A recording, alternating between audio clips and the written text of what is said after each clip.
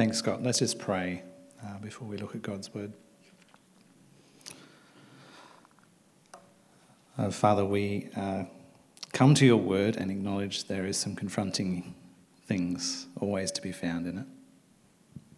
So we ask for wisdom about how to read it, how to interpret it, and how to apply it for us here. Your Spirit will be with us, we know that. So rely on your Spirit to give us understanding and your word to enlighten us. In Jesus' name, amen.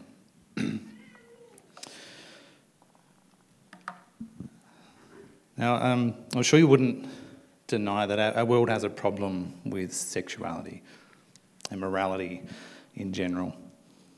We live in a culture permeated with a confused and even purposely perverted view of sexuality. What God calls good is called evil. What God calls evil is called good. And for Christians then to have a proper view of morality and sexuality, we need to have a thorough biblical and theological foundation for our lives. Because in our culture and broader society, there's a crisis of authority. No one trusts God's word. Everyone's become their own king, their own authority. So we have to be bold. We have to be bold and look to God's word as authoritative, as instructive to us. We look to God's word and hold on to it and stand in it. We stand in the power of the gospel to transform us in these matters, to renew our minds in these things, but also to make us new, because many of us struggle with these things. So the gospel of Jesus then provides hope for those who are broken, it provides healing for those who have been abused, and it certainly provides redemption for those who are enslaved in these ways. I say that as an introduction to the next few weeks, because over the next few weeks we're looking at some confronting passages in 1 Corinthians 5 and 6 and even 7 that relate to these issues of sexual immorality, morality in general, both sins very specific and general. But Paul is talking to these things in the Corinthians church that are happening within the church. He's talking to believers. So we have to sit here under it and say that this is for us too. We need to give it our attention, even if it's uncomfortable. Sin has to be called what it is, and it has to be dealt with as according to the instruction we have in Scripture. These chapters will tell us that our hearts need to be transformed. Other parts of Scripture tell us that our minds need to be renewed and transformed. These chapters will tell us that we need to be cleansed, as we'll look at this morning. Most of all, we need Christ. We need to see the cost of our sin. We need to see the cost of our sin. And we need to see we're new people, no longer enslaved. We now belong to Christ and to bring God glory. So Paul has shifted his emphasis. We've looked at the first few chapters of 1 Corinthians where he's been responding to those initial reports. That first report that came from Chloe's people back in verse 11 of chapter 1, were those reports of factions and divisions that were arising. Start of chapter 5 here, he moves on to talk about another report, something else that has been reported to him, and that of a perverse sexual immorality specifically. So his tone shifts in chapter 4. That of admonishment and even some encouragement to get back to the foundation of Christ and admonishing people in that direction as a gentle father or just as a father would, to then moving to a very disciplinarian tone. There is something wrong here. And as any loving father would, as he's described himself in verse 14 of chapter 4, he can't leave these things undealt with. He can't just let it slide. The arrogance of these Corinthians had led to them dismissing Paul's authority and placing themselves in even a higher authority than God, is what the end result was. And this morning in our section, we want to especially think through from where Scott read for us from verse 18 through the end of chapter 5. We'll leave a little bit at the end of chapter 5 for next week about judging, because that blends into chapter 6 as well. We especially want to think this morning on this issue of arrogance. We want to diagnose arrogance. We want to diagnose it as destructive, and it's dangerous, and it's toxic. We then want to think about how church discipline helps with that. How does church discipline an antidote to arrogance? A necessary one, but ultimately we want to look to Christ as the cure for these issues. So firstly, just want to think on arrogance as being destructive and toxic. A recent example of this in recent years, many of you would know the name, at least if you don't know the ministry of Ravi Zacharias. He died in 2020, and just after his death, it was exposed just how awful his private life had been. His very indecent acts of sexual immorality over decades and continents, everywhere throughout the whole world. While his ministry had spanned so many and reached so many for the gospel, his private life was just built on lies, immorality, abuse, and abuse of others, sometimes in the name of God. He'd actually tell some of the people he was abusing this was his right. He'd earned it by God. A horrible thing. Many rightly question, how could that happen? How could that happen? And it was allowed to happen in some ways because the signs were missed. The first indications that something was wrong was missed, or they were covered up. In the years before, he was sued by someone trying to confront him on this very issue. They spent over $1 million silencing that person. Any staff that questioned it were fired and forced to sign non-disclosure agreements. Any other women that raised things were paid out and forced to sign non-disclosure agreements. All this was happening in the years before his death. Why do I say all this? It happened in a culture where there's just arrogance. He was unaccountable to anybody. He was completely unaccountable. Did not submit himself in a local church anywhere under any kind of authority of elders or community of believers. He refused to repent as well. Confronted again and again, he just refused his power and influence. He just justified his sin as well. A horrible predicament. And because his arrogance was excused, and his power was excused, and his influence was excused, this all happened. Paul's main point in this section, he's dealing with something foul, something gross, something despicable, something disgusting is happening. And while we would rightly say, how could this happen? Paul says it happens arrogant. That's the main cause of this. So it's happening in a culture where arrogance has been allowed to prevail. Boasting has been allowed to prevail. He outlines this in verse 18. Some are arrogant. Verse 19. I'll find out the talk of these arrogant people. Chapter 5, verse 2. Their response to this heinous sin? Arrogance. Later in the chapter, they're still puffed up. They're still boasting.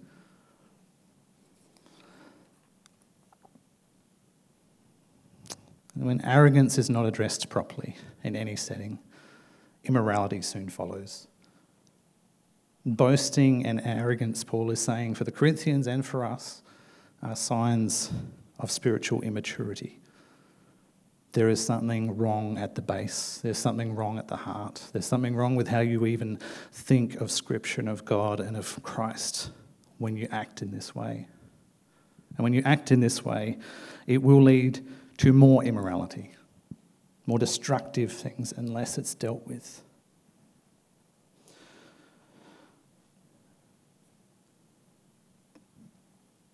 So these things, boasting and arrogance, they're destructive in themselves, but they're sometimes the primary things that then lead to other things being worse and more destructive happening, lead to greater destruction. And spiritual maturity, because if boasting and arrogance are signs of spiritual immaturity, then spiritual maturity, as Paul has been explaining to us in the first few chapters, comes from accepting God's wisdom. What's God say? What does his word say? What has Christ done? What does it mean? Grounding your life in that is how you get wisdom. And then how you can discern from good and evil, and also how to do good and confront evil.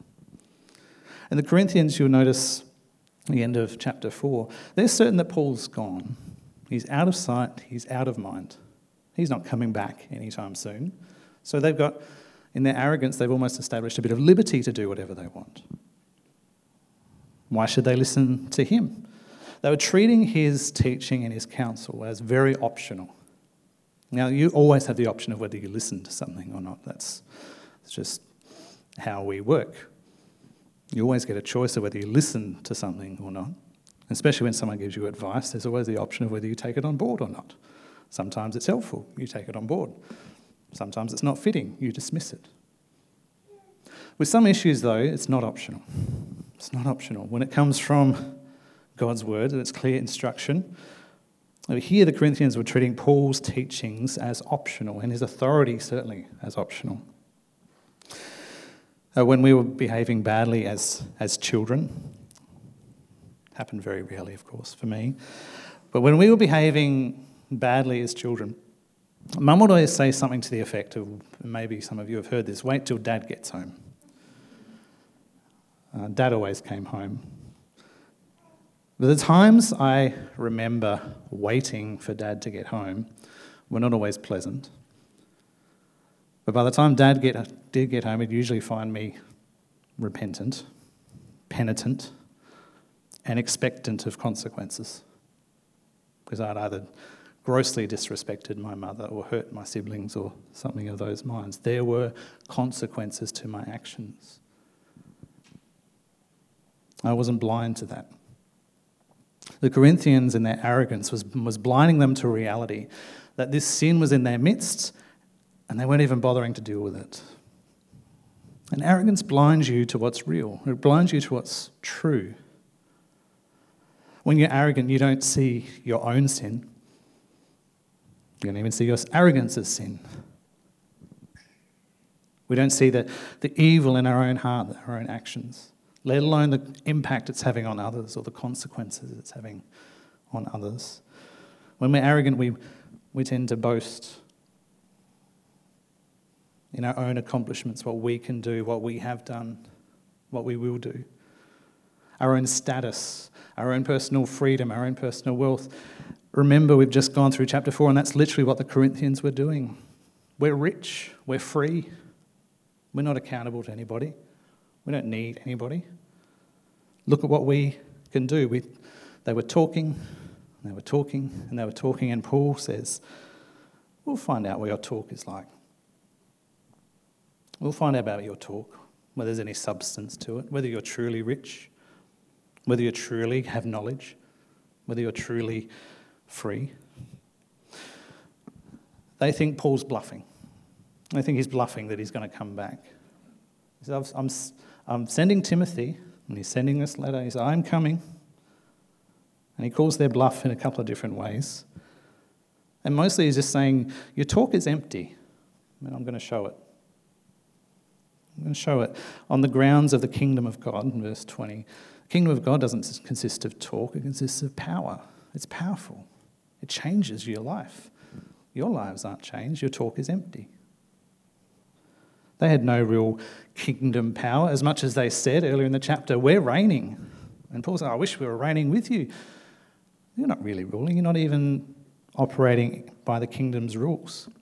They'd also neglected one of the fundamental principles of how you enter the kingdom of God, or how you possess the kingdom of God from Jesus' teaching at the start of Matthew 5. Blessed are the poor in spirit, for they shall possess the kingdom of God. They neglected that. They'd gotten full of themselves. And they'd viewed the church, and they'd viewed even God's kingdom, because they viewed themselves as reigning, as their own personal fiefdom, their own personal realm, where they were in control. They weren't there to serve. They were there to be served.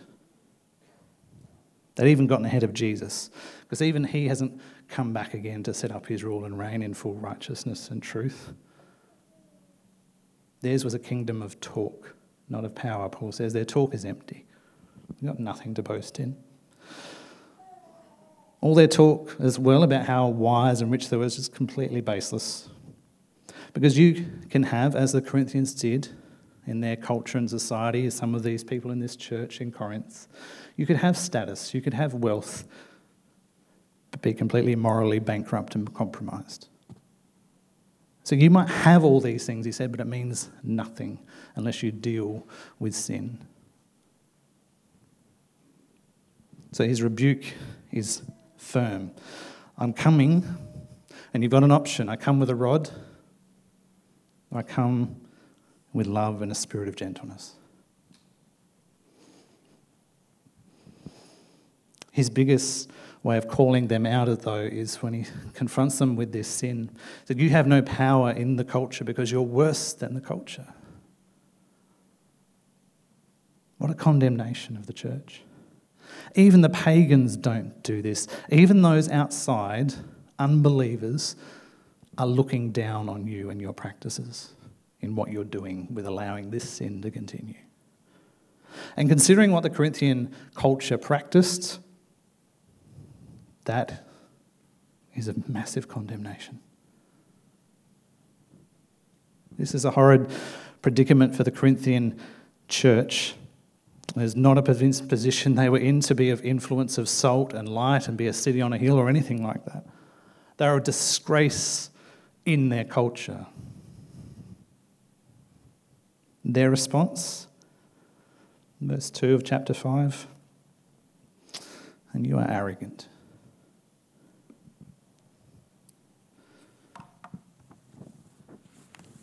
There's a man in the church at Corinth who's having ongoing, and the tense is a man has his father's wife. It is an ongoing sexual relationship with his father's wife. And we can soften it and say it might be his stepmother, or maybe she was younger, and we can try and find ways, but the plain reading is it's his mother. It's his mother. There's no point in trying to soften it.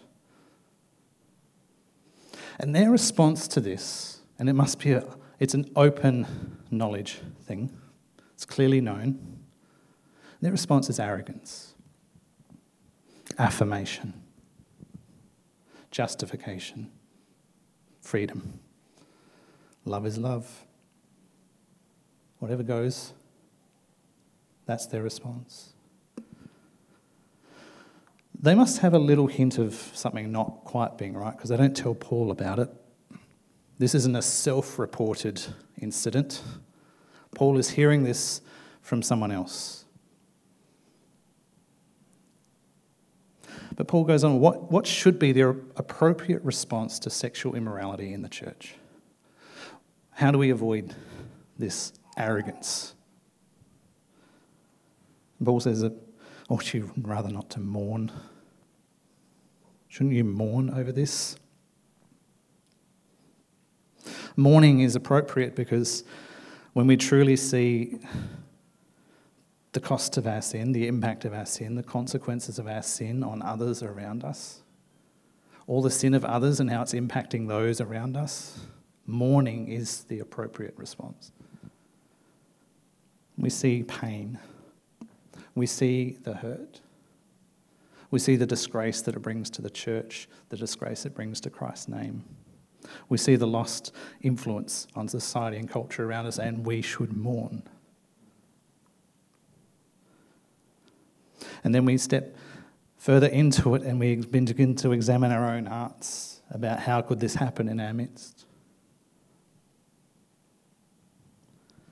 Begin to examine ourselves.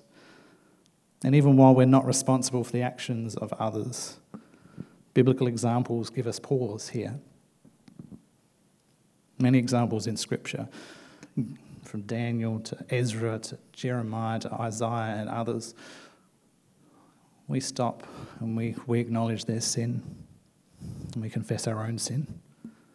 We intercede for the sins of others. We confess even together and corporately that there is something wrong and we are guilty.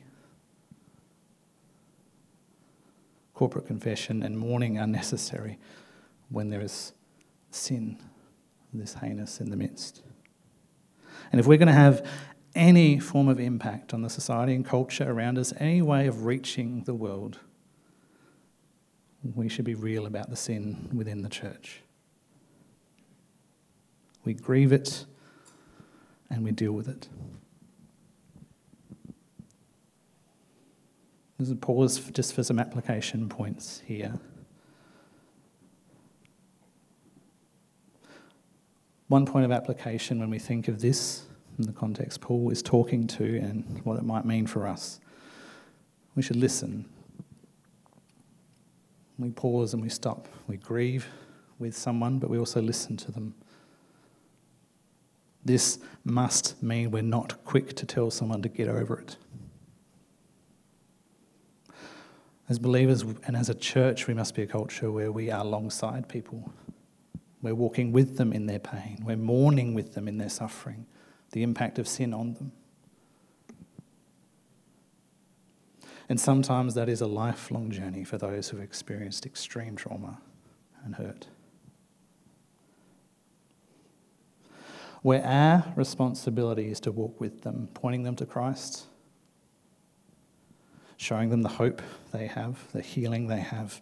But sometimes it's walking alongside people through their whole lives, pointing to the hope of the resurrection, the hope of the day of the Lord when all things will be set right.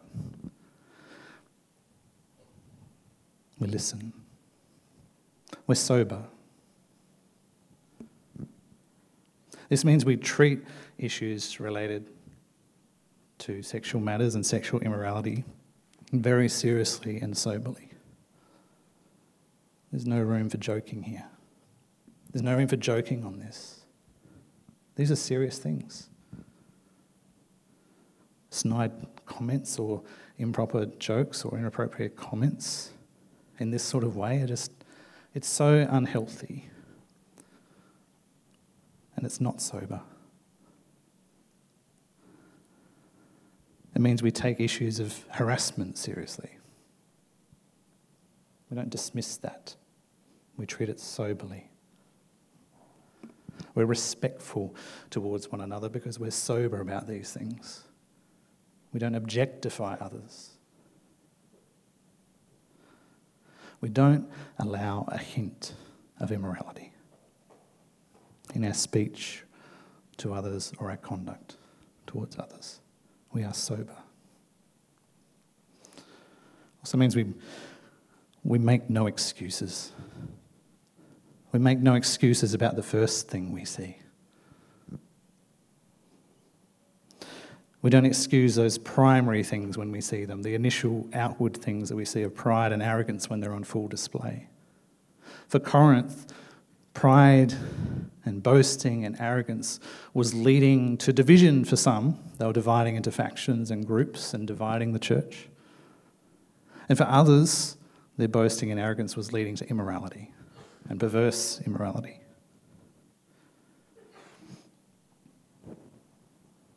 When we notice something, whether it's a questioning of the authority of God's word, as God really said, or whether it's a questioning of the authority that God has passed down to us and the teachings that we have received from the apostles and from the instruction that we receive in Scripture to be under the authority of elders in the church, or things like that, we begin to look at these things and say, what can we change? What can we twist? Because I think I might know better. Those are boasting and arrogant things to start to do, and they need to be addressed. When we notice those things, they need to be gently confronted. Because those things can be dealt with gently if you catch them up front. A gentle admonishment, even a rebuke with love, can counteract what might follow. Because once it moves beyond that to the secondary massive destruction of gross immorality, that comes with a weight of discipline. And that carries a weight that none of us should want to wield or desire for, even when it's necessary. That's where Paul moves on, and we begin to see that church discipline can be an antidote to arrogance. We think of the picture or the illustration of antidote. An antidote counteracts the toxic substance in your body. So church discipline is meant to, as an antidote to arrogant immorality in the church, because it counteracts the damage it can cause. I've already said we grieve sin. Paul goes on to talk about you have to deal with it. Grieve it and deal with it. Let him who has done this thing be removed from you. And no one likes this. No one likes this. And in some ways it's good to sit uncomfortable with what's going on when it's discipline. We shouldn't love to do this. No one likes discipline in general, whether it's the discipline of developing better diet, exercise, better patterns of sleep. That's hard. It's work. It's difficult. We don't like that. We especially don't like being told off or telling others off, especially when we shouldn't like that. Whenever you do have to do that, there should be something that sits in your gut. It's heavy.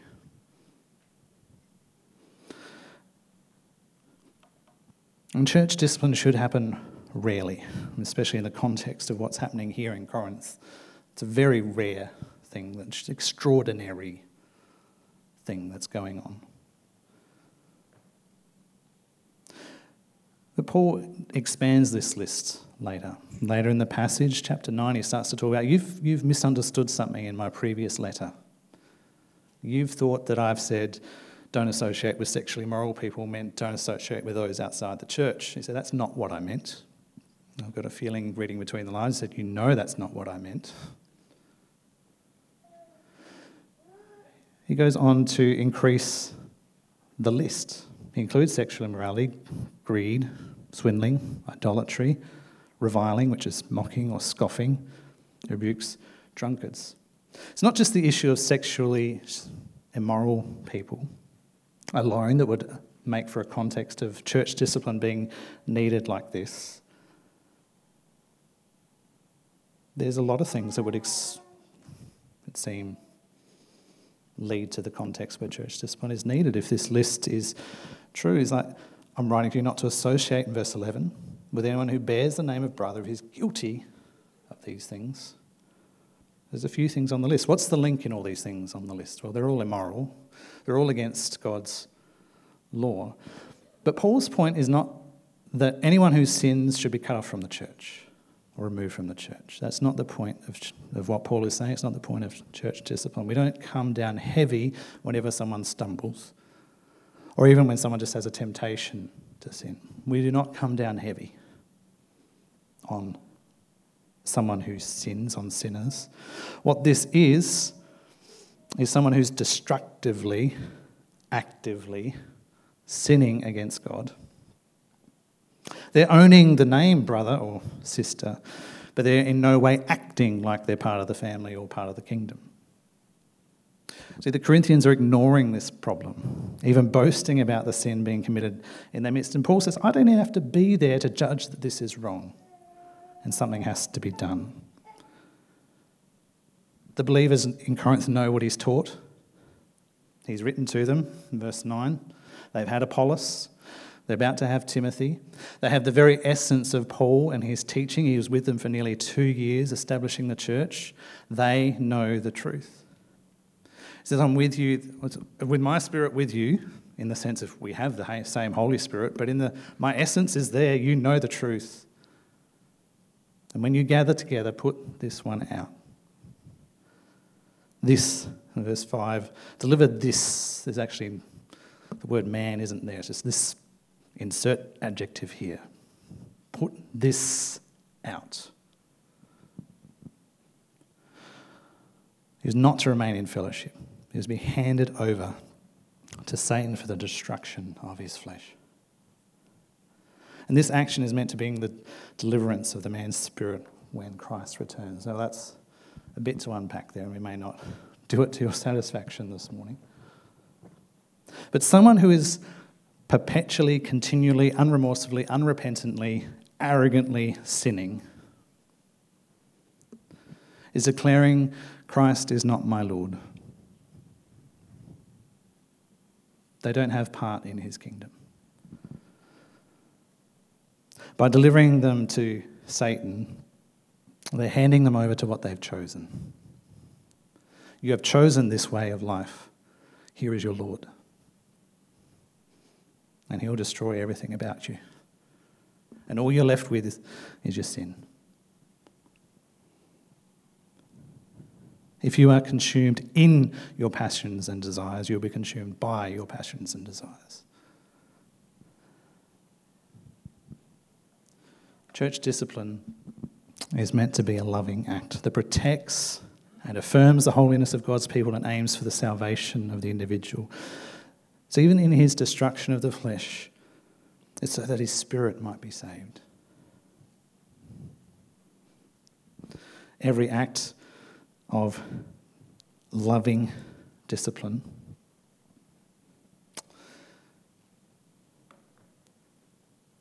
is in a way giving the person who has done wrong the consequences of their actions. There's a cost to acting like God's word and will don't matter in your life. There's a cost to that. There's a consequence to living like the world revolves around you.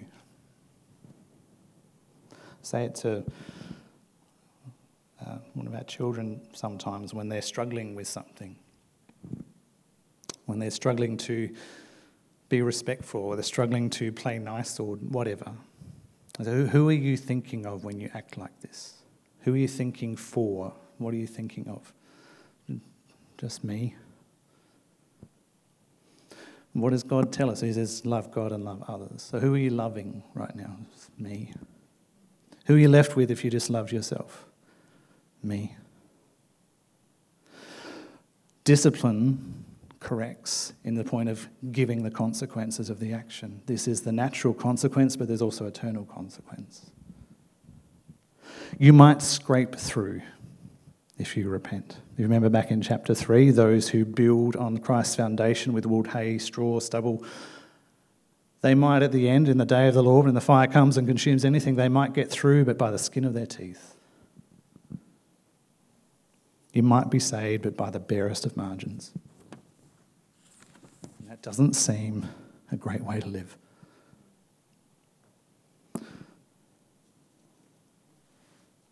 Those who isolate themselves from the authority of Christ isolate themselves from the blessings of Christ. That is why the judgment is so strong. Don't even eat with such a one, he says. And by that, especially in Corinthian culture, as we'll look at when we get to chapter 11, the Lord's table was a full meal where everybody sat down together, enjoyed full fellowship and full unity. It was meant to be that way. We'll see in chapter 11 that wasn't happening that way, partly because of these sorts of things. But Paul is saying, if you're going to act in such a way, you remove yourself from that blessing. You can't have full fellowship. And you shouldn't be eating with those who don't actually want full fellowship with Christ. They're not partaking of him, so they can't partake with you.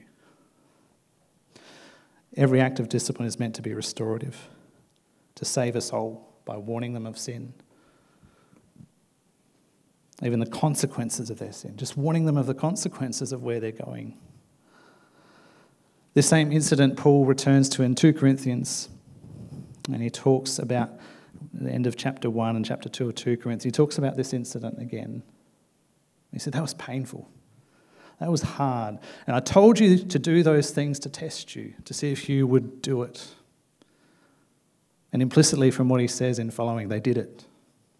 And the man was restored. He said, because whoever you've forgiven, I'll forgive. And he said, Satan has been defeated. We're not ignorant of what Satan tries to do. But in doing it this way, in acting discipline, you have defeated Satan's devices in the church. This man was restored from what we understand. Wonderfully. Notice responsibility falls to the whole church for discipline in this area too, the whole assembly. There is something powerful in the gathered people of Christ. There's much to unpack about church discipline in other passages of Scripture and how we deal with things, but in this context, Paul is instructing the whole church to take responsibility. They need to deal with it. There's no placating, there's no affirming, there's no justifying, there's no ignoring. There's something to be confronted. And those who give themselves to darkness must be given over to what they desire. He goes on to talk about this issue of that little bit that permeates the whole. And when we're dealing with sin, we have to view it seriously. Because remember, even the smallest amount is a serious matter before a holy God. He uses the illustration here of leaven permeating the whole loaf. So it is with sin. If there's sin in the midst, if there's sin in the camp, it will permeate and affect the whole. So there has to be an ultimate cure. So if the antidote sort of counteracts the effects of a toxic substance that's affecting the body, the cure eliminates the cause, cuts it down right at the heart. So how do we cure our arrogance? Well, Christ has to be seen as the cure, and that's what Paul finishes off with here. Like cleansing out what is unclean is important. What is impure, what is sinful, we cleanse it out. That is important. Deal with it. Remove him from among you. Purge, verse 13. Cleanse out. Has to be dealt with. When we don't follow this instruction, we diminish the work of Christ. We diminish Christ's sacrifice. And we're actually choosing to embrace slavery to sin more than our identity with Christ.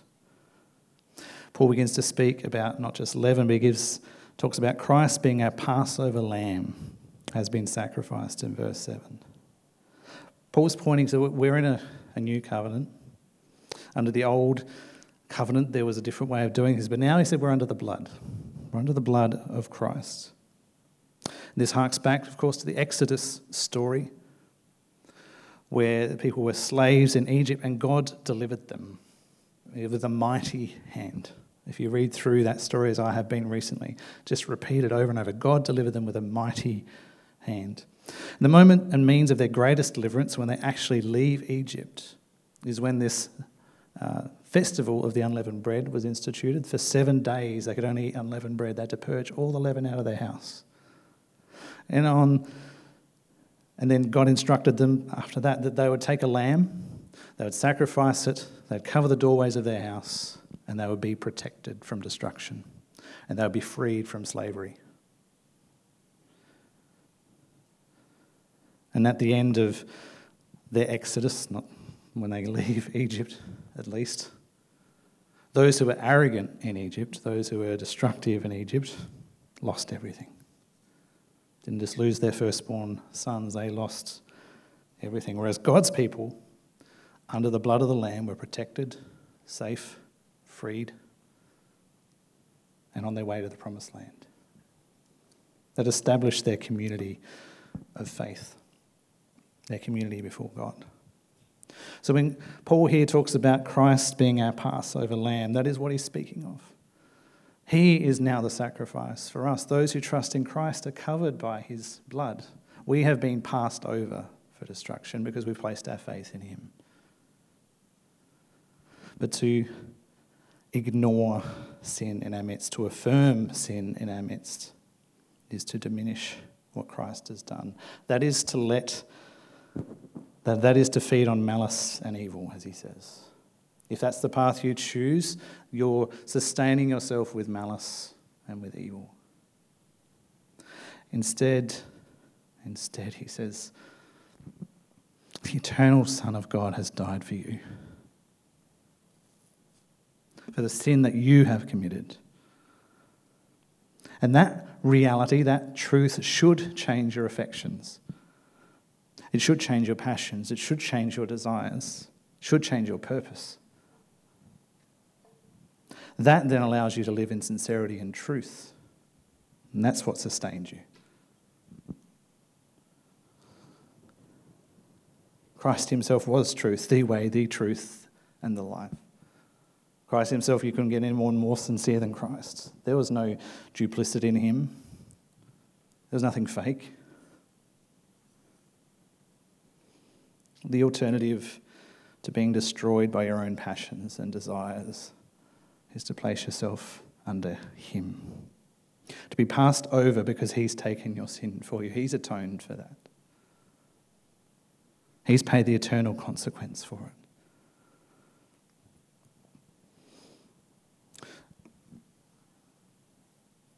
So what do we see from this passage? We see that discipline is a gift, maybe an uncomfortable one. But when we see how sinful we are and how much we need Christ's truth and sincerity to sustain us, and we see his sacrifices saving us, then we see the church when it functions under these rules is a wonderful, attractive place, even though it's imperfect. When we then face temptation, whatever kind, and we're going to look further at this in the next few weeks, but when we face sexual temptation, or even when we sin sexually, Christ's sacrifice has made a way for us to get out of slavery. So we have a choice. Choose life or choose death.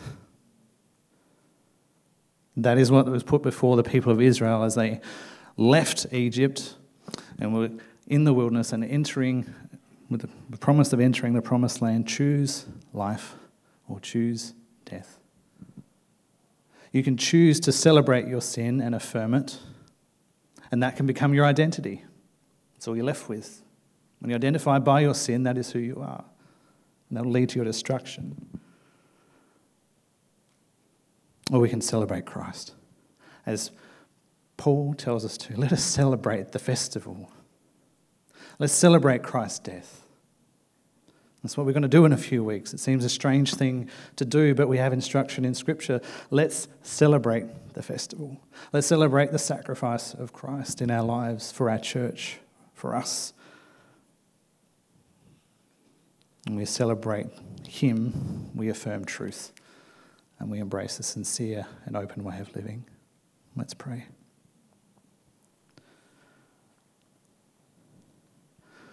Father, in your word, we are often confronted with how set apart and holy you are, and how much we are in need of you to reach out to us so we can even come close.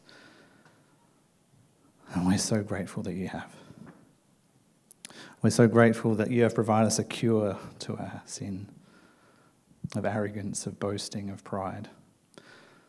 That you've even put us in a community, instructed us to live in such a way that we would confront such things, so these things don't destroy us or don't destroy others, and where there shouldn't be hurts in these ways.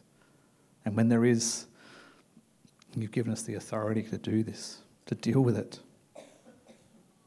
Lord, help us as a church to mourn our sin and to hand it over to you. That we would be confessors, that we would be intercessors for each other. But Lord, let us be a church that looks to Christ, that we celebrate him and what he's done for us. It's in his name we thank you and thank you for your word. Amen. Thank you, Luke.